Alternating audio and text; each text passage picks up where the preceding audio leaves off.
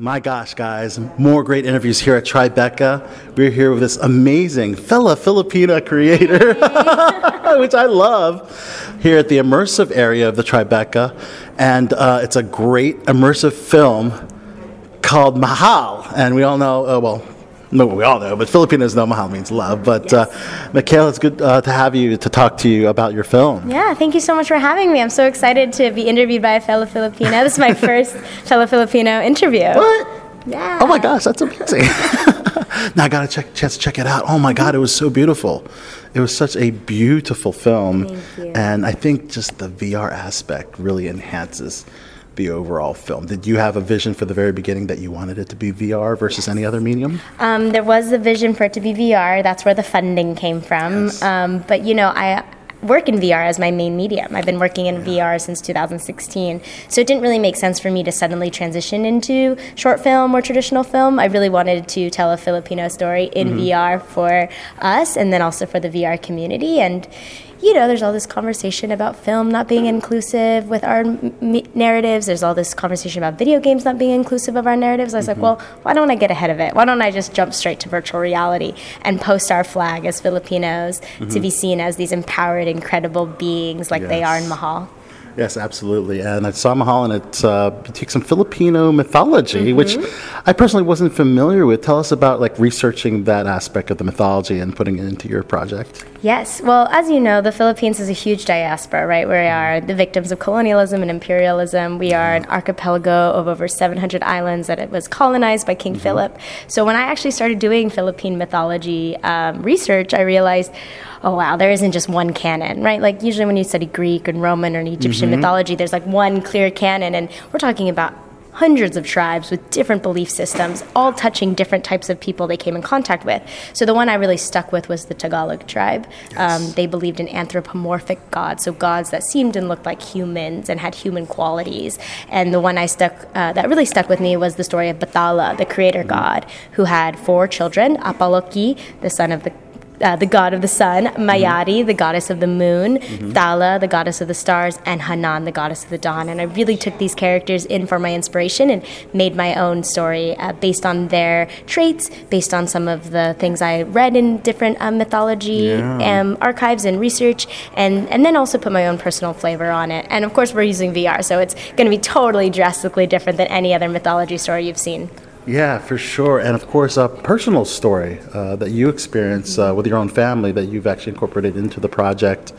And these characters actually dealt with the loss of their father figure as well, That's right? Correct, yeah. The creator god Bathala in our story is no longer with his children. He's no longer guiding them. And so really the prologue of the story sets it up where we have these children trying to find their way to carry on their father's legacy, do their best to keep their family unit together, and then, of course, figure out how they're grieving. And each of them are grieving in their own personal way. And just like in grief, there's no protagonist or antagonist. We're all doing our best, but hurt happens and consequences happen. So these all-powerful deities, even though they're just kids, are creating ripples throughout the universe, and they are really affecting the creation that their father entrusted to them, which is so classic, people who grieve, and then it's like, oh my gosh, why would you put this at risk? This is everything that person wanted you to love and address, and they left behind this legacy for you. But that's our grieving process, it's not perfect. It gets a little messy, and that's the beauty of what I love about our piece. Everyone just is doing their best. Yeah, and if you've ever dealt with grief personally, that you can,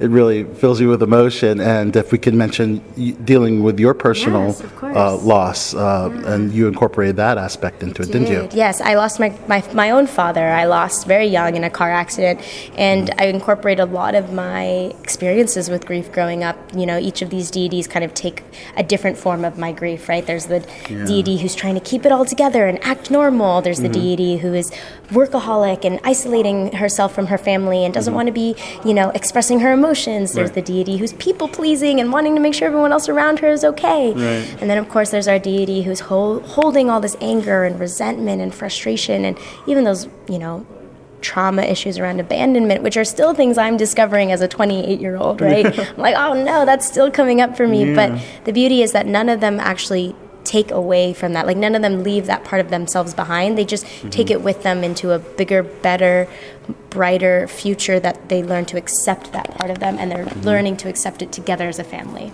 Absolutely.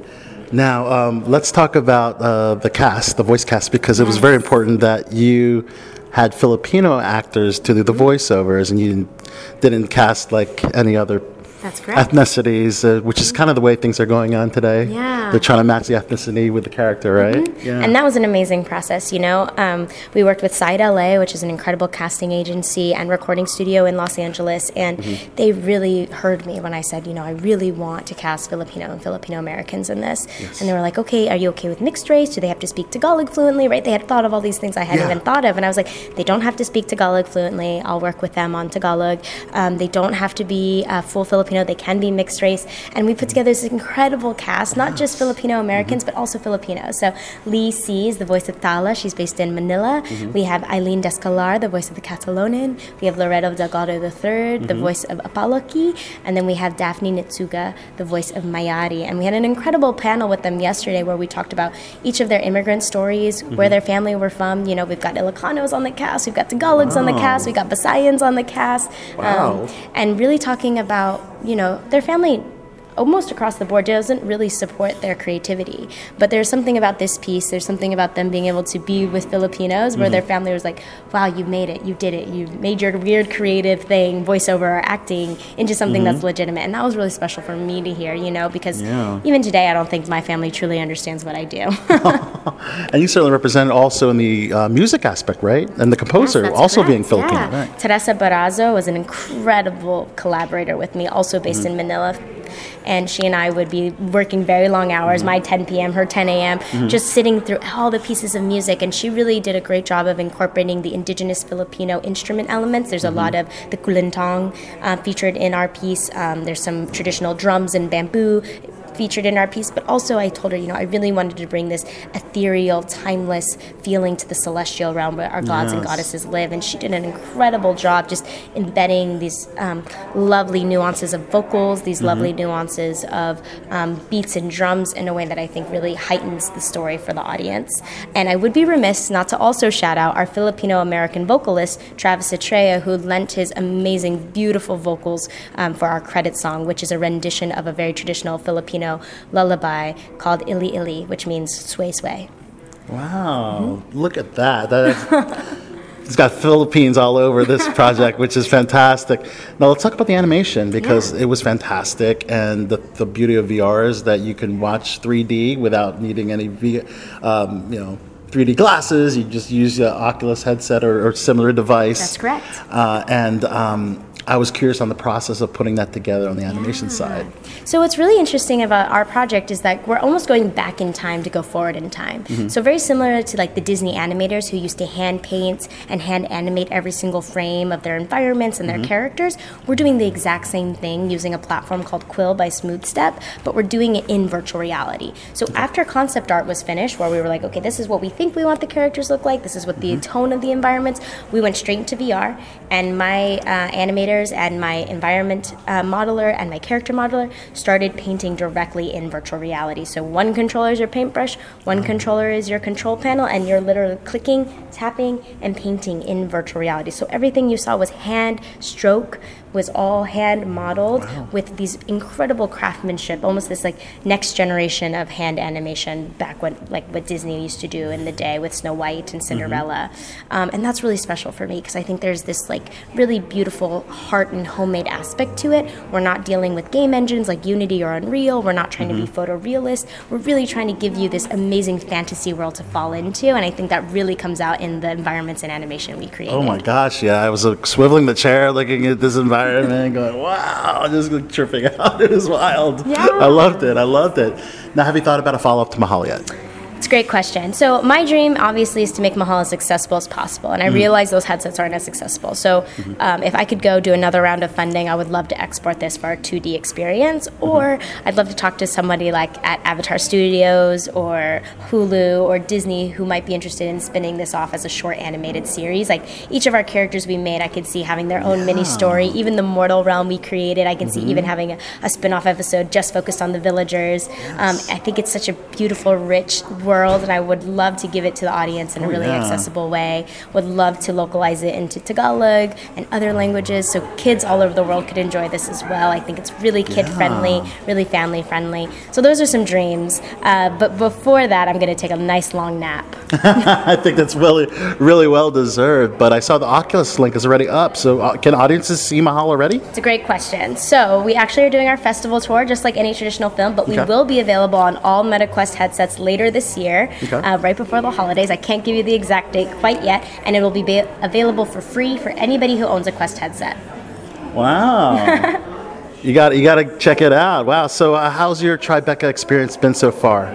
Oh, well, I actually live in New York, just across the river in Queens, and so Tribeca always feels like a party in my own backyard, and it's been such an incredibly humbling experience to be a director, to see my team travel from all over the U.S. to come and support the project, to meet folks like you, to be able to work with people I adore here in New York, to collaborate with them on the installation, collaborate with them on the publicity strategy, and so far this Tribeca has been a whirlwind, but I'm so grateful and just being so present and grounded in the beautiful reactions of the audience. And you actually are nominated for an award in a first, right? The first Filipina queer to be nominated for the New Voices Award? That's correct, yes. So the Tribeca Immersive category is broken up into two big sections. There's the Storyscapes section, which is for returning directors with 3 to 4 projects of XR or immersive under their belt. And then there's the New Voices category, which is for directors who have 1 to 2 directorial debuts under their belt. And this is a brand new structure that Tribeca is doing. Usually they just have Storyscapes main competition, but this New Voices category is a brand new featured award, and so Mahal is nominated for the New Voices Award, and we will find out later this week whether or not we are winning the award or not winning the award. Oh my gosh, best of luck. We're rooting for the Filipinas. Come on now. Now, if a film producer came to you and said, let's do Mahal live action. Oh, goodness. Yeah, have you thought about like actors that like to portray? Honestly... Or do you like the format as it is? I think I like the format as it is. Okay. You know, we struggled with this a little bit in some of my previous work about the Philippines, where we were doing more social impact work. I think live action is gorgeous. I think there's a world where I could enjoy live action. But there is something about animation that suspends so much disbelief. Yes. And there's something about animation that makes culture feel really approachable. You know, you see pieces like Encanto, Coco. Yes. These pieces make that culture feel really approachable and magical. And I think for me, the beauty and magic of Mahal is that we're doing the exact same thing with Filipino culture. You know, it's not about, oh, he's not dark enough and she's not light enough, or oh, you know, that island isn't actually in the Philippines, that's actually an island in Samoa, right? Like all of the kind of cultural weird issues that I think sometimes come up from live action, like, oh, he's not full Filipino, or oh, she's actually Malaysian, right? Like these things that come up with casting, there's something beautiful about the wholesomeness of animation where we're really just playing off the voices of these actors and the world that gets to be created with the artists. But I would be interested definitely in continuing to tell stories about Filipinos using different mediums, and if live action is one of those mediums that somehow comes my way, I would totally be open to that opportunity. Awesome. Well, Michaela, this has been phenomenal. Phenomenal. If you're a Tribeca, you got to check it out. And of course, coming to Oculus soon. Mahal, people. This is an amazing, amazing VR film that you do not want to miss. For everybody, not just Filipinos, but for everybody to check out, for sure. And if you could, before we wrap up, let us know who you are. Throw out a plug for Mahal. Let us know you're on Below the Belt show, and maybe a Filipino catchphrase or anything you want at the end. Sure, got it. My name is Michaela Ternasky-Holland, and you're here with Below the Belt. I'm the co-writer, co-producer, and director of Reimagined Volume 2 Mahal, making its world premiere here at Tribeca Festival. Thank you so much for all your support of this project. Mahal kita. I really appreciate you all, and I appreciate folks like you coming out to support us. Maraming salamat po. Thank you. Until next time.